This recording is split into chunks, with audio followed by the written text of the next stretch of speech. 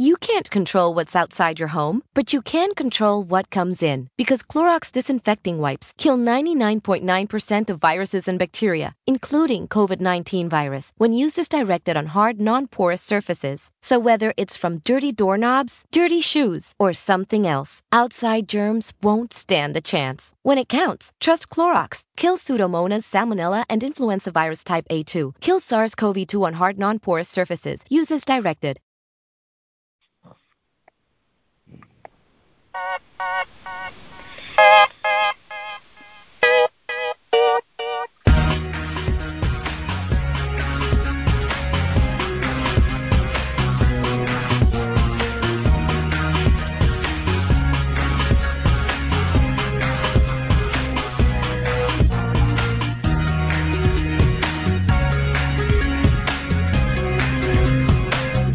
Good evening, ladies and gentlemen. Chris Cook, Alan Buck here, Game Day IQ at thegruelingtruth.com, the Thursday evening tradition, live here on Thursday night.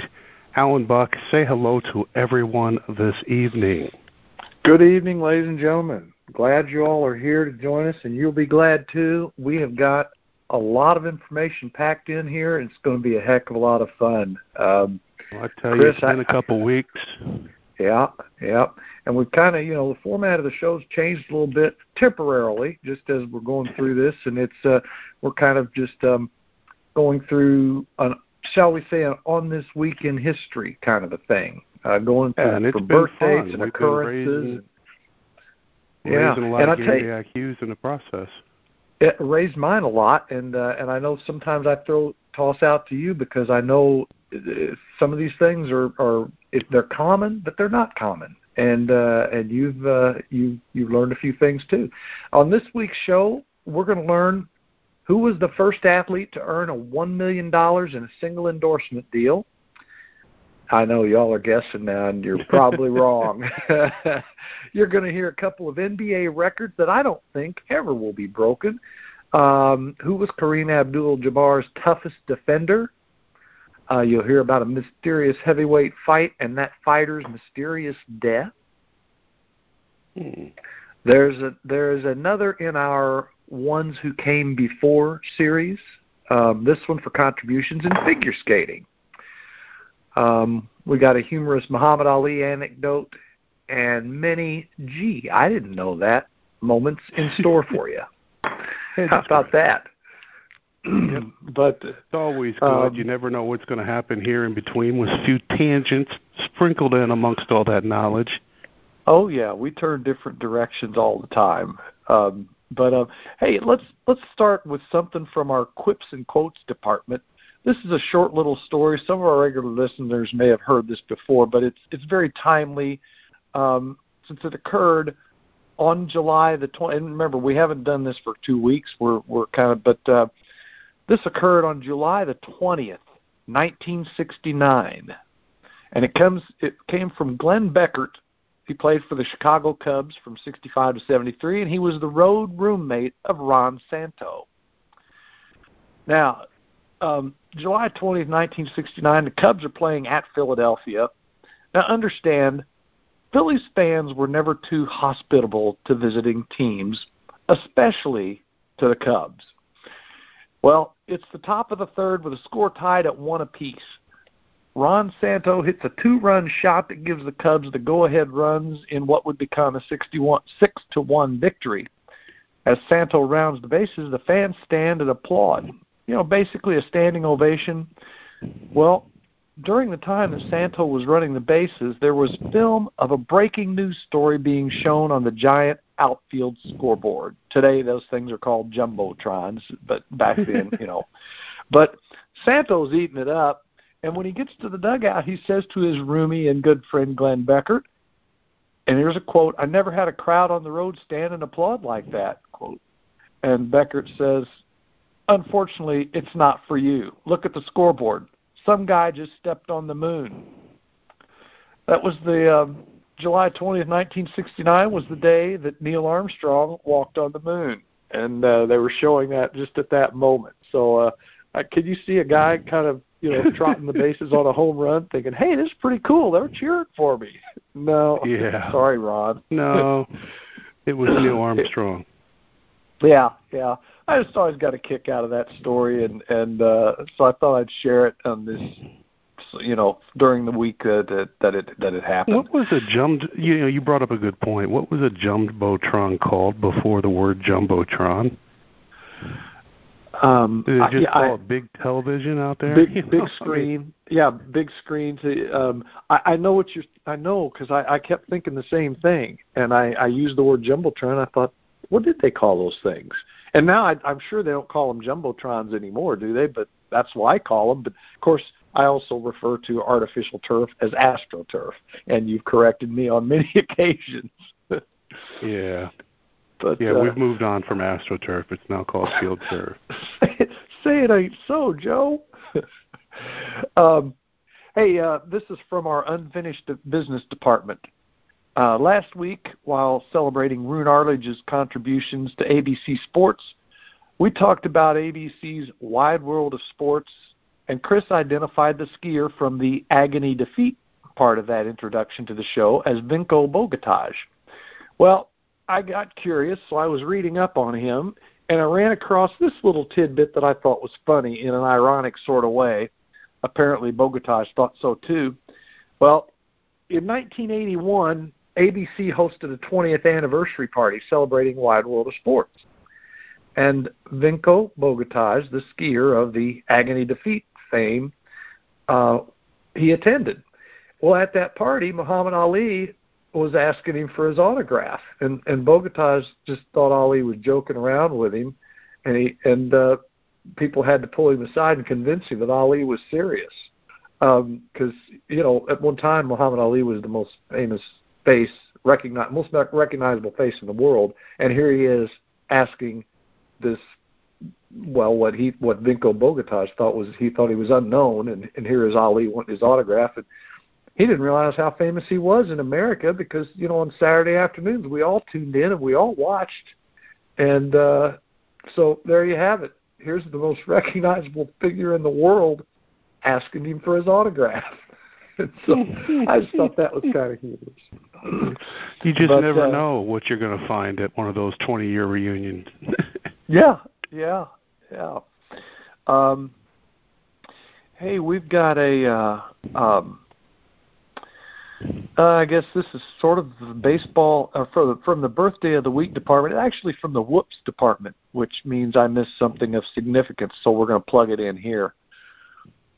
This is from on this day in baseball history, July the 3rd. This should have been on the show a couple weeks ago or a few weeks ago, and I missed it, so I apologize. But July the 3rd, 1936.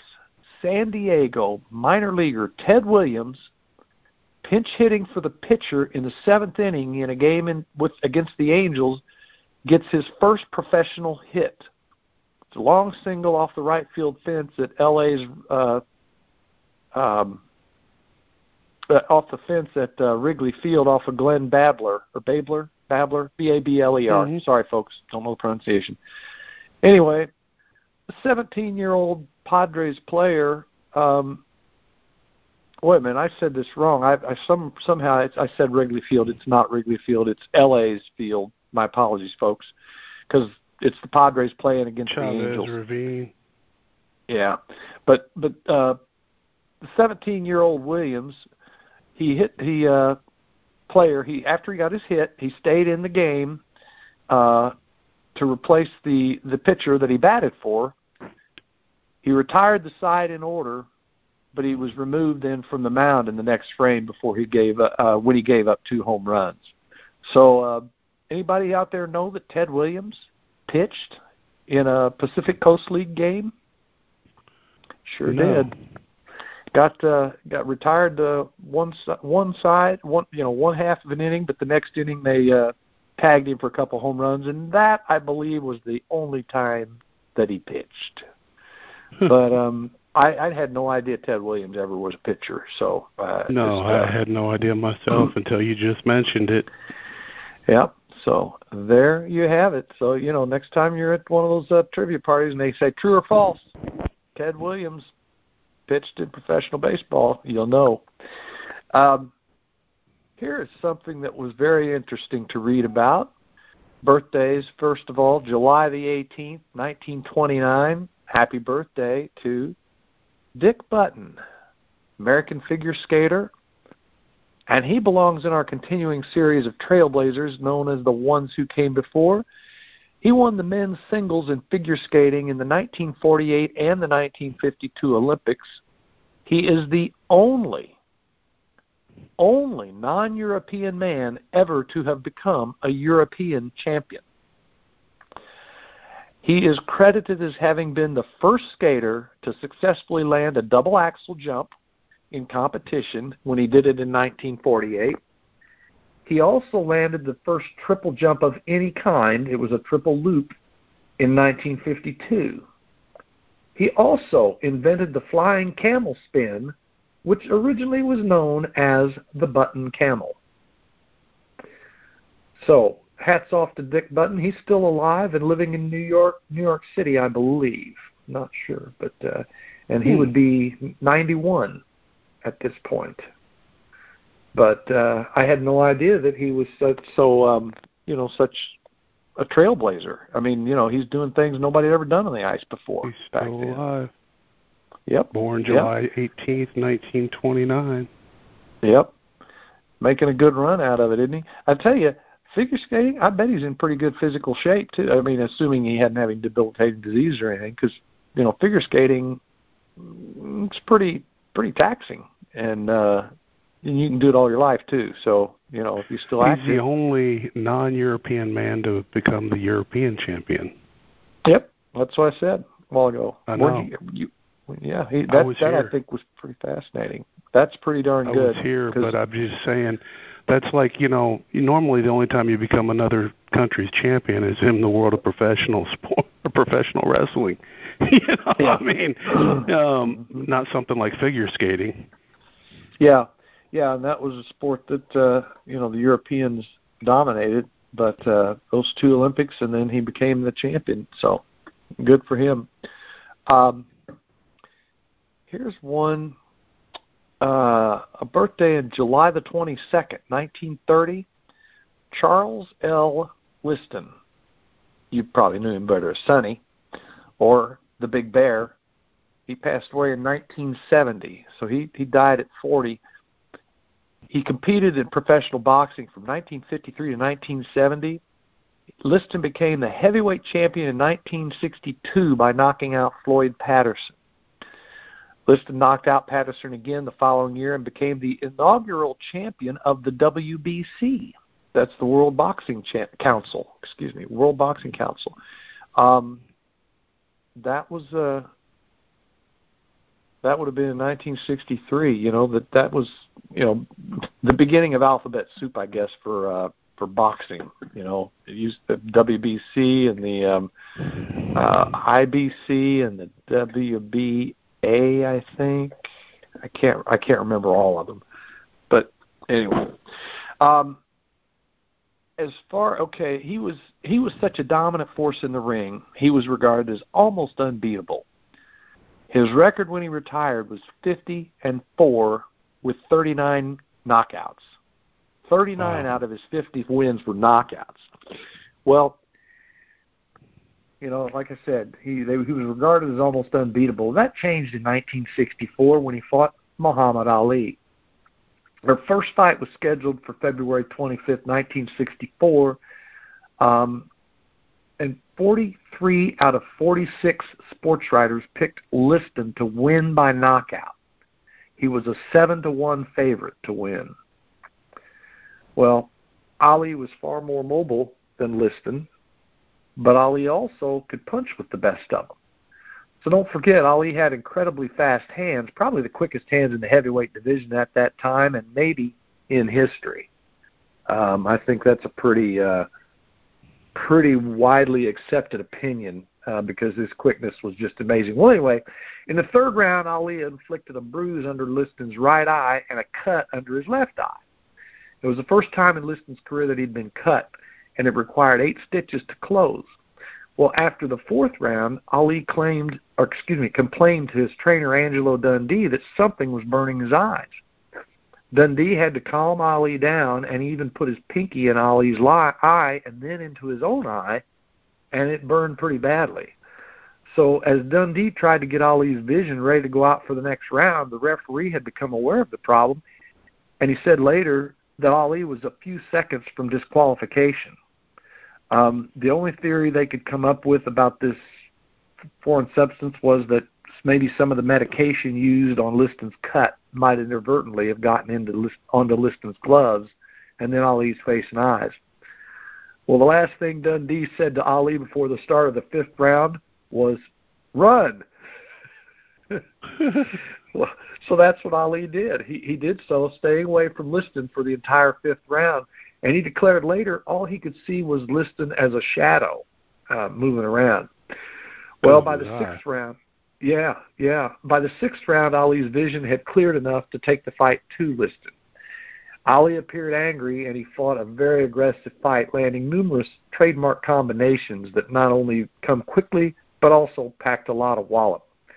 Ali won round 6 decisively. Liston failed to answer the bell for the 7th round due to his injured shoulder. He had an injured shoulder previously, but anyway, did he not come out because of the shoulder, or did he not come out because Ali knocked the snot out of him in the 6th? I don't know. Well, the rematch, less than 9 months later, was on November 13th, 1964. That was delayed when Ali suffered a hernia shortly before the scheduled fight. The fight took place on May 25th in 1965 in Lewiston, Maine, of all places. I forget why it got moved up to – it had to do with one of the fighters, and I believe it was Liston, not having a license to fight in Madison Square Garden. But anyway, it's in Lewiston, Maine. Midway through the first round, Liston threw a left jab, and Ali went over it with a fast right, knocking the former champion down. Liston went down on his back. He rolled over, got to his right knee, and then fell on his back again. And many in attendance didn't see Ali deliver the punch. The fight quickly descended into chaos. Referee Jersey Joe Walcott, you remember that name, a former world heavyweight champion himself, he had a hard time getting Ali to go to a neutral corner. Ali initially stood over his fallen opponent, gesturing and yelling at him, "Get up and fight, sucker."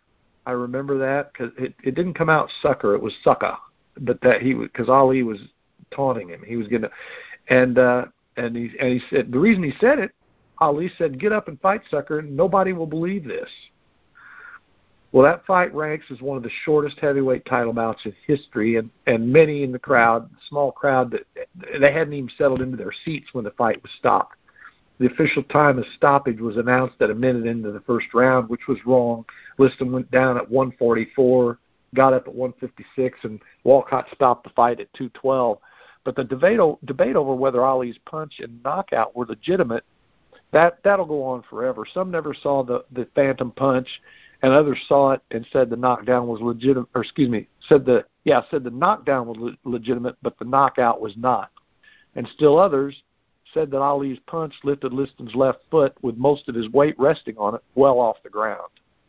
So that's one of those debates, can go on forever.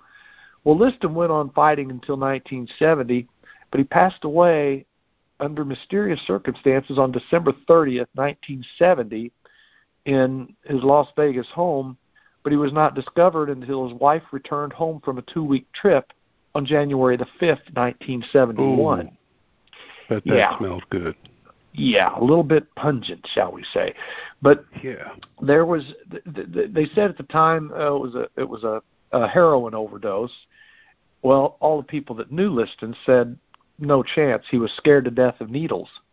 Apparently, he did have a little bit of a drug problem and all, but there was I think there was a syringe found, that kind of thing. Evidence, quote unquote evidence, except that since Liston hated needles, everybody that knew him said there was no way. So, the organized crime influence in his life may have reared its ugly head at some point. May have had something to do with the money changing hands on those fights. So, anyway, that nobody will ever know the answer to that one. Wow. You just never know what you're going to learn here on Game Day IQ. I had no idea about that, and until I dug into it a little bit. But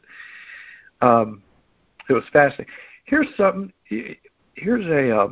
I'm sorry, I'm just kind of breathing. I'm so excited about the next things that we have. We got several other really good things coming that I want to hurry up and get to them.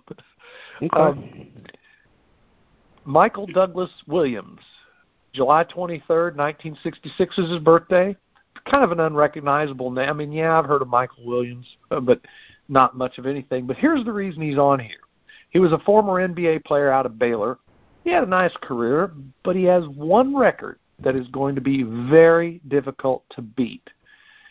During the 1992-93 season, he finished the season with a streak of 84 consecutive made free throws, breaking the record of 78 consecutive that was held by the NBA's career free throw percentage leader, Calvin Murphy.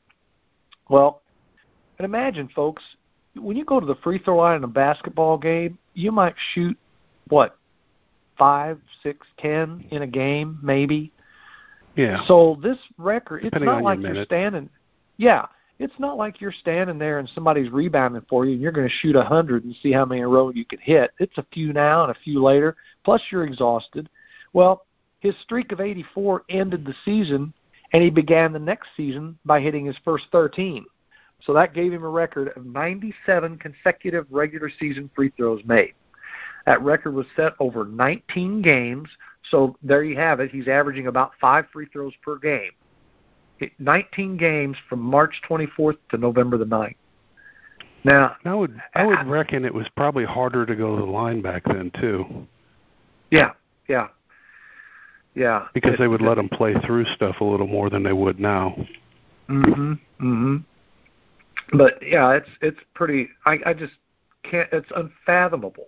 You know, people scream, and it's not like golf where the crowd's hushed and you're focused on everybody's screaming bloody murder at you, and you're out there and you're shooting 5 of them in a game, and you hit all 5 of them for 19 games in a row.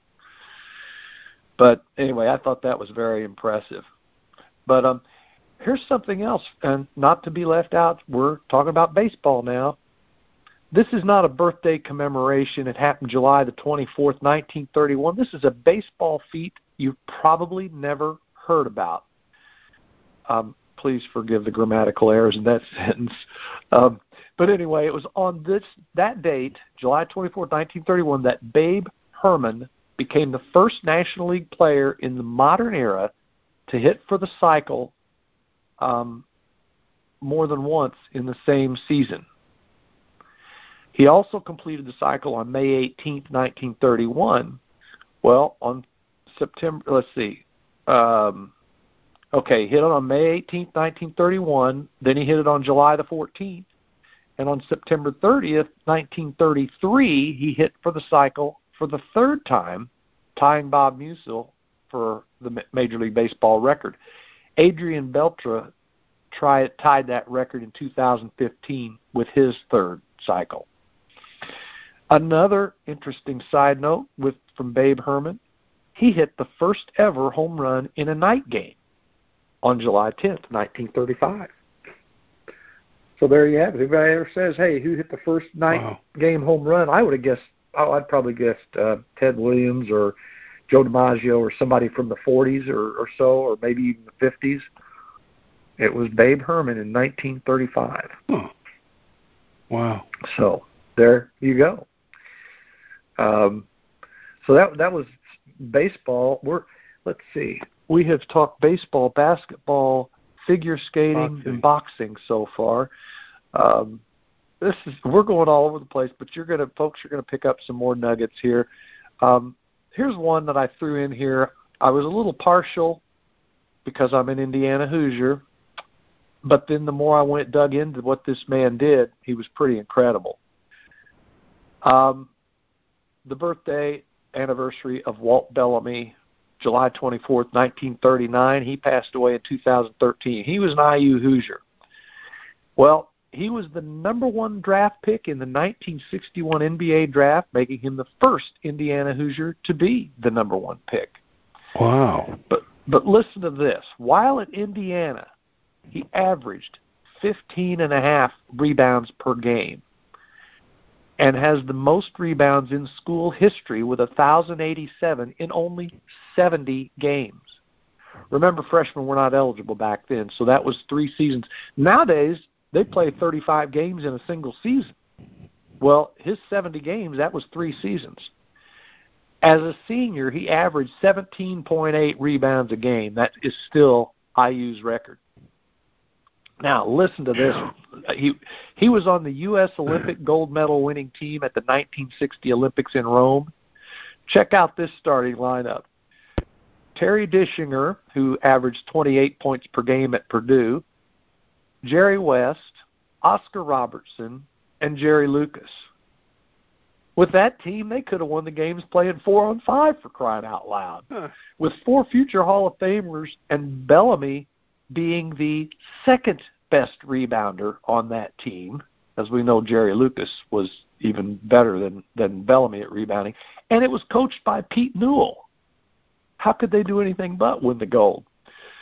Well, Bellamy goes on to play in the NBA. He was the NBA's Rookie of the Year in 1961 and 62. He averaged 31.6 points per game, second only to Chamberlain's 37.6. Bellamy's 19.6 rebounds per game in that season is the third best for rookies behind Chamberlain's 27 and Bill Russell's 19.7. So Walt Bellamy's in pretty darn good company with Chamberlain and Russell there. His rookie season, 51.9 field goal percentage, led the NBA. So as in addition to his success as a rookie, Bellamy was a 4-time All-Star during his 14-year career. And here is a record that might never be broken. Another one.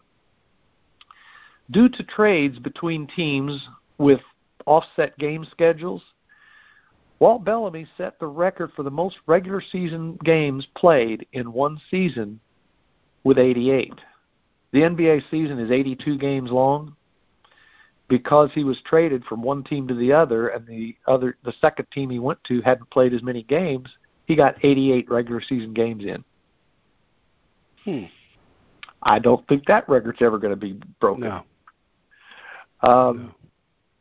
So anyway, that's a pretty darn impressive bunch of information about Walt Bellamy that, the only reason I looked it up is because he was a Hoosier, and I thought, hey, that's pretty neat. But my God, to be that close to Russell and Chamberlain, pretty impressive. Here's the answer to one of our teasers. July the 25th, 1941 is Nate Thurman's birthday. He passed away in 2016. He was an NBA All-Star 7 times. During the 66 and 67 season and the 67-68 seasons, he averaged 21.3 and 22 rebounds per game, respectively. Another big rebounder there. I'm not going to go into his entire career, but I do want to emphasize his defensive play. Kareem Abdul-Jabbar called Thurman the toughest defender he ever faced during Abdul-Jabbar's 20-year NBA career. If I'd have asked you to name his toughest defender, I don't know if you'd have gotten to him, Nate Thurman, in picks. I'm sure you started with Russell. Nate Thurman, he's the first player in NBA history to officially record a quadruple-double. Yes, I saw that, and I didn't write it down. And prior to his quadruple-double, was it block shots they didn't keep track of? That was the fourth thing they added. Because they, obviously it's points, rebounds, assists, and block shots. And prior to, not too much earlier, they didn't count those. But he grabbed 42 rebounds in a game one time. Only Wilt Chamberlain and Bill Russell recorded more rebounds in an NBA game. Mm-hmm. Yeah. He's also one of the 50th greatest players in NBA history. Mm-hmm. Known to fans as Nate the Great, Thurman has had his number 42 jersey retired by both the Golden State Warriors and the Cleveland Cavaliers. Right, yeah. I thought that was fantastic. He's one of these guys that with so many great centers in that era, you don't think about Bellamy or Thurmond, and they're both right up there. And then of course, you could get into debates about teammates and quality, of teams, et cetera. But anyway, glad we brought out information on those two guys. They did contribute a lot. Absolutely. Here's another great birthday, July the 25th, 1954. Sweetness, Walter Payton. Oh, wow. He passed away in 1999, sadly. He ranks second on the NFL's career rushing leaders list with 16,726 yards, behind only Emmitt Smith's 18,355. Now, here we could go into a lengthy debate about running behind the Bears' offensive line versus running behind the Dallas Cowboys line, or Smith's 226 game versus Payton's 190 games. But we're not going to belabor those issues. Also, you could Google Payton's legions of accomplishments. I'm not going to go into all that stuff here. I'm just going to relate a couple of things here that you might or might not know in an effort to raise your game day IQ. Surely you remember Payton's stiff arm, which had become unpopular with running backs, but which Walter used very effectively as he dished out punishment to his would-be tacklers. I was told my sons, particularly Jameson, and he played quarterback position and carried the ball a lot, and he used the stiff arm. And I had him watch Walter Payton. Walter Payton attacked his tacklers. I mean, when it came time he was going to take a hit, he accelerated into them and he hit them too. But other times, he would just use that stiff arm. And when you stiff arm, you don't hang that arm out there. You keep it next to your body. And when you get within striking range, that's when you basically throw a punch with the heel of your hand. You keep your hand open. You don't use your fist. But and that way, when you hit somebody in the face mask, which is legal if you're carrying the ball, it's difficult for them to remember they're trying to grab you when their head's going backwards real fast. So, but Walter was very efficient at that. Another of his Payton's signature maneuvers was the stutter step. You remember that high-stepping, irregular pace run that he used to use? Well, he developed that. Yeah, it was awesome, and it worked. He developed that as a way to distract his pursuers during long runs, saying that it startled them into thinking, and it gave him some advantage over players who were actually faster runners than him. And in his autobiography, he likened that stutter step to kind of an option play. When he was stutter stepping, defenders would have to commit to a pursuit angle based upon whether they thought he would accelerate after the stutter step or cut. He would read this angle that they took and do the opposite of what the defender had committed to do. So that's how that was the purpose, and that's how he developed it. And for those who remember him, now you know why it was so effective. For those who don't remember him, look up some game film. He was impressive. But here's another thing that people of a certain age will find impressive. After scoring touchdowns, Payton declined to celebrate. Instead, he would often hand the ball to his teammates or the official. He disapproved of the growing practice of touchdown celebrations. He preferred post-game antics, such as rushing into the locker room and locking his teammates out in the cold while taking a long shower. Although Payton would have won the respect of his peers and coaches by his running alone, he retired as the clear career leader in receptions for a running back with 492 for over 4,500 yards. And he still holds the career record for a running back with 8 touchdown passes. I think that's passes thrown. The way I read it, that's so has to be. Yeah, that was pretty cool. But real interesting reading about Walter. You talk about that stutter step. You got to remember the era that I grew up on the playground was the high point of Walter Payton's rushing career, and I saw that move try to be replicated on many a playgrounds across the tri-state area. Oh yeah, that was. And he had that mouth guard. He had the mouthpiece with the big old lip guard. Yep. And I remember all the running backs had to have the matching one growing up in the Lady Optimus Football League, and it was like a status symbol. You were trying to be like Walter Payton. Yeah. And, I think the NFL did him a solid by naming the Man of the Year award after Walter Payton, and, who himself was an MVP in 1977, Super Bowl champion in 1986 with the Bears in Super Bowl 20. One of the greatest travesties, I think, is the fact that he did not get to score a touchdown in the 46-10 ass whipping that they gave the New England Patriots. Yep, I agree with you. And the thing that, and I really like and respect Mike Ditka, but I think he, in just trying to do the gimmicky thing, having William Refrigerator Perry carry it over from the one, that took that touchdown away from Walter, and Walter had worked, and I mean, he'd given him, 12? Two touchdowns. Yeah, he got 2 touchdowns in that game. Did he? And I did not remember that. That was like, if the fridge is going to get his because that's what it was back then, but the fact that he got 2 and Walter got none, I think if Ditka had one coaching decision to do over in his life, he probably would have gave Walter the ball on the goal line for one of those. I agree with you. I was not aware that Perry got 2 of them in that game, and I watched.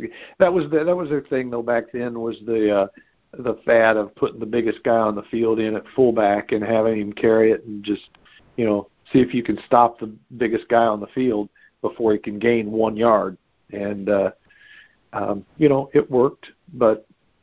You're 100% right. Walter built that team into what it was, and he deserved that touchdown. But anyway, that's we could talk all day long about Walter. He was such a class act and such a talented individual, and such a hard worker too. But now let's turn to baseball. And something else that I don't think is ever going to be duplicated. Okay. The date is July 27th, 1930. Ken Ash earned a win against the Chicago Cubs with just 1 inning of relief and with him throwing 1 pitch. He played for the Cincinnati Reds. He was called in to relieve. He was called in by Cincinnati manager Dan Howley with the Reds trailing 3-2 in the top of the 6th. The Cubs had 2 runners on base. Okay, now you got to listen and mentally go here, because you got to figure this out. Hack Wilson was on third. Danny Taylor was on first. At the plate for Chicago was Charlie Grimm. Grimm grounded Ash's first pitch to the Reds shortstop Hod Ford. Wilson broke for home. Ford threw the ball to Red third baseman Tony Cuccinello, who threw to the Reds catcher Clyde Sukforth, Sukforth, who successfully ran down Wilson and tagged him for out number 1. In the meantime, Grimm, after reaching first base, set off for second. Well, Taylor was still occupying that base. Grimm tried returning to first, but Sukforth threw the ball to the Reds' first baseman, Joe Strip. Strip tagged Grimm for out number 2. Taylor took off for third base. Strip threw the ball to Cuccinello, who tagged Taylor out to complete a 6-5-2-3-5 triple play. Oh, wow. Ken Ash was pinch hit for in the bottom of the 6th inning, and Cincinnati scored 4 runs to take the lead, which they held. So Ken Ash gets credit for the win, having thrown 1 pitch and getting triple play. How's that, folks? I think I like that one. We may have to revisit that one again on Game Day IQ at some point. Maybe when we get into baseball season next year with and when we're on the radio and all too, expand our audience. Absolutely. On that same date, July 27th, 1938, for the second consecutive day, Hank Greenberg hit 2 home runs in one day. He accomplished that feat a record 11 times during that season. 1938 season, Hank Greenberg hit 2 home runs in a day 11 times. Not a whole lot of Major League Baseball players can say they have done that. Absolutely not. But anyway, let's see. We can go back into the basketball world. This is something I have covered before, and Chris, I know you're very familiar with this. But on July the 28th, 1943, Bill Bradley was born. Now, Bill Bradley was in the Basketball Hall of Fame. He's a former senator from New York. As a high school senior, Bill Bradley was considered the top prep player in the country. He accepted a scholarship to Duke University, but after breaking his foot during a baseball game, he rethought his decision with regard to life after basketball. This is what I didn't know. We've talked about Bill Bradley many times, but I didn't know that broken foot from baseball made him sit down and think about what's life going to be like after basketball. He elected to go to Princeton instead of Duke because of its record for preparing students for United States Forest Service work. This meant giving up his scholarship at Duke and not getting any aid from Princeton because of his family's wealth. And I don't know that they were filthy rich, but they were rich enough that he didn't get any help. Well, that's a huge decision, but wisely based on his consideration for a successful future and the uncertainty of basketball. You know, we talk about all the time players going to school not to be a student, but just to play basketball so they can play in the NBA. But, you know, you could trip going down the steps and basketball's over for you. You left out part of the story. What's that? After he graduated in I did. Oh, I haven't finished the story. Yeah, I took a pause to take a drink of my Pedialyte. Actually, to be honest. Oh, okay. I was like, the man took he took 2 years off to attend Oxford after graduating Princeton. Yep. On a road scholarship and put the NBA on hold. Yeah, he did that. And while he was there, he played on a European championship. He won a European Champions Cup, which is the predecessor to the EuroLeague. He won the championship while he was on his Rhodes Scholarship. Before we leave that, he was at Princeton. Obviously, he set a lot of records there. One of which, and I can't remember it was in baseball. He hit 320 or 330 or something. He was a darn good baseball player while he was there. But perhaps the most impressive thing he did was leading the Princeton Tigers to the Final Four in 1965. They lost to Michigan in the semifinal game, but defeated Wichita State in the consolation game. That back then they played for third place. The consolation game, Bill Bradley scored 58 points in that game and earned the honor of being named the Final Four of the MVP. He's even though he did not win, but they got third place. He also is the only man in history to have played in the NCAA Final Four, won an Olympic gold medal. He won the 1964 gold medal in Tokyo. He won a European Champions Cup, as I mentioned earlier. That was the predecessor to the EuroLeague. And he won an NBA championship. He won with the Knicks in 70 and 73 both. But, that was a case of a man at the right place at the right time because he was an Olympic year, so he won that. He, as you point out, put the NBA on hold to complete his Rhodes Scholarship study in Oxford and played on the European team that won the championship. And when he came back in the NBA, he was successful there and won 2 championships with the Knicks. So there you have. Then he went on to a long career as a state senator a senator from New York, not a state senator, but one of the 2 senators. New Jersey. Was it New Jersey? That's right. It was New Jersey. I'm sorry. I misspoke. I thought it was New York. I misspoke. But yeah, New York, I knew better New than Jersey, that. it all runs together. It's all the same. here, that was one of those. That was part of the story that I absolutely knew. I didn't have to research it, and then I misquoted it. So, pardon me. Sorry about that.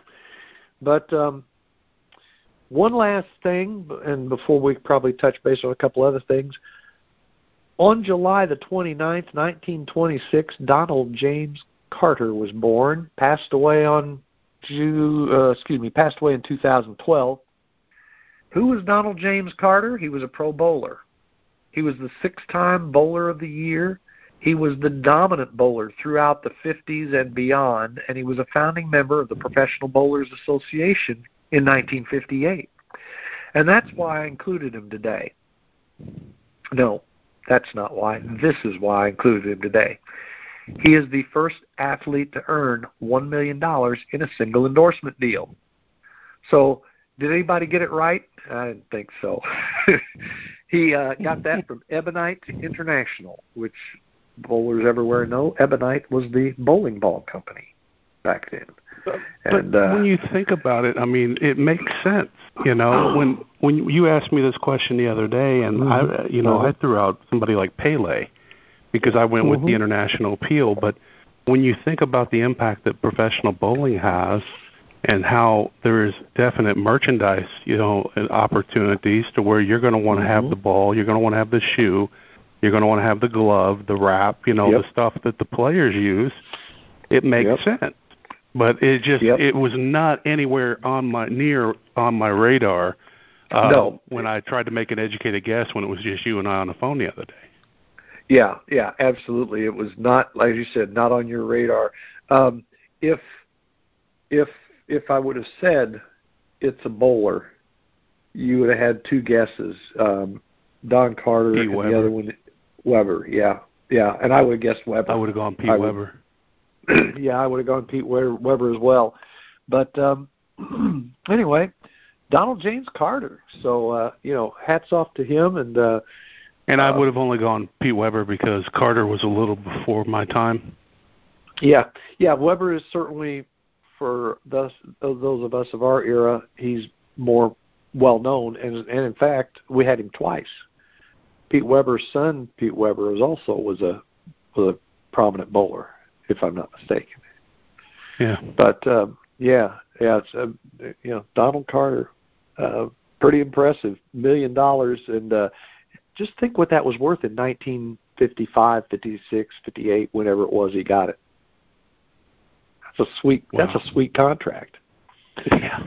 So, where's my $1 million endorsement deal? Mm-hmm. Yeah. But maybe someday. Anyway. Yeah. Hey, I still think you got your $1 million deal. We won't mention it on the air because you might still be able to follow through with it. It has to do with your day job. I think, and I read about that when you post periodically things of, when people participate. I think that's a terrific idea, and this is the right era to do it. Could go countrywide. But absolutely. Anyway, we have some. This is an odd time in sports, but we here in Indiana, we're planning on going forward with high school football as ordered. As it should be. As it should be. It's going to start in just a few weeks, and we're looking forward to it, getting back in the saddle. We'll keep you all posted, and hopefully there won't be any. Off. Yeah. But now, you know it's what? Not the case in our. Kentucky announced this week that they're moving. They're moving football later. They're moving it back, and then Illinois announced yesterday that they're going to play football in the spring. Okay, I knew somebody did. Yeah, they're moving boys soccer and, maybe boys and girls soccer and football and which it'll be interesting to see what effect that'll have on high school baseball because it seems like football and baseball have a lot of folks that mirror each other. Yeah. Could you imagine trying to do the double, playing both seasons in the same? Yeah, I think maybe if you were a pitcher, I guess. It's bad. Yeah, it's bad enough for high school kids having to deal with this, and some of them, as we've talked about, lost their seasons last year, whether it be when basketball was truncated or, baseball and softball, those kind of things.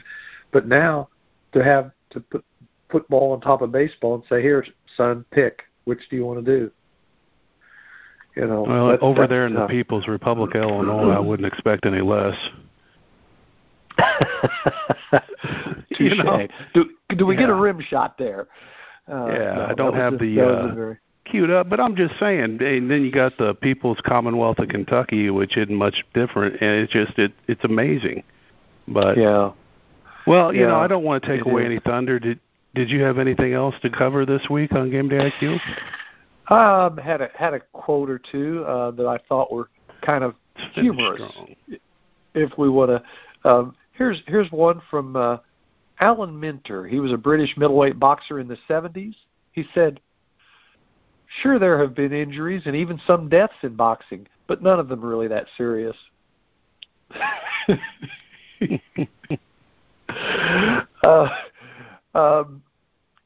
Here's one from Gerald Ford, former President Gerald Ford. "I know I'm getting better at golf because I'm hitting fewer spectators." And here's the one, the most illogical logic that you really can't argue with, from the hit leader himself, Pete Rose. "It's a round ball and a round bat, and you got to hit it square." How about that? I think that's hilarious. Wow, what a way to end the show. Simple, yet it has the weight, you know, I mean. Yeah, you just got to let that one sink in. Less from Charlie Hustle. That's right. He hit it on the nose, didn't he? Yes, so, he did. Hey, with that, I guess I'm gonna go sit outside in the lawn chair and enjoy the rain that hit during our show. I hope nobody was disturbed by any thunder that he might have heard. It's raining here. It's raining here now. It's heading this way. It just opened up where I'm at here at this location. I live considerably farther west than Chris, so I'm out here in God's country. We get the weather first. I'm still at work, so I'm talking to you from the friendly confines of my office tonight, and that's why we had no doggies. No doggies tonight. That's what. Okay. Did that. I got to still pick one up at doggy daycare, but we'll be back in a couple weeks. Hopefully, getting ever so closer to being over terrestrial airs as well. So stay tuned here. We'll have updates at GameDayIQ.com and at thegruelingtruth.com as well. Looking forward to it and appreciate it. Thanks, Chris. And with that, I'm going to say good night to all good sports. For Alan Buck, I'm Chris Cook, thanking you for listening to Game Day IQ at thegruelingtruth.com.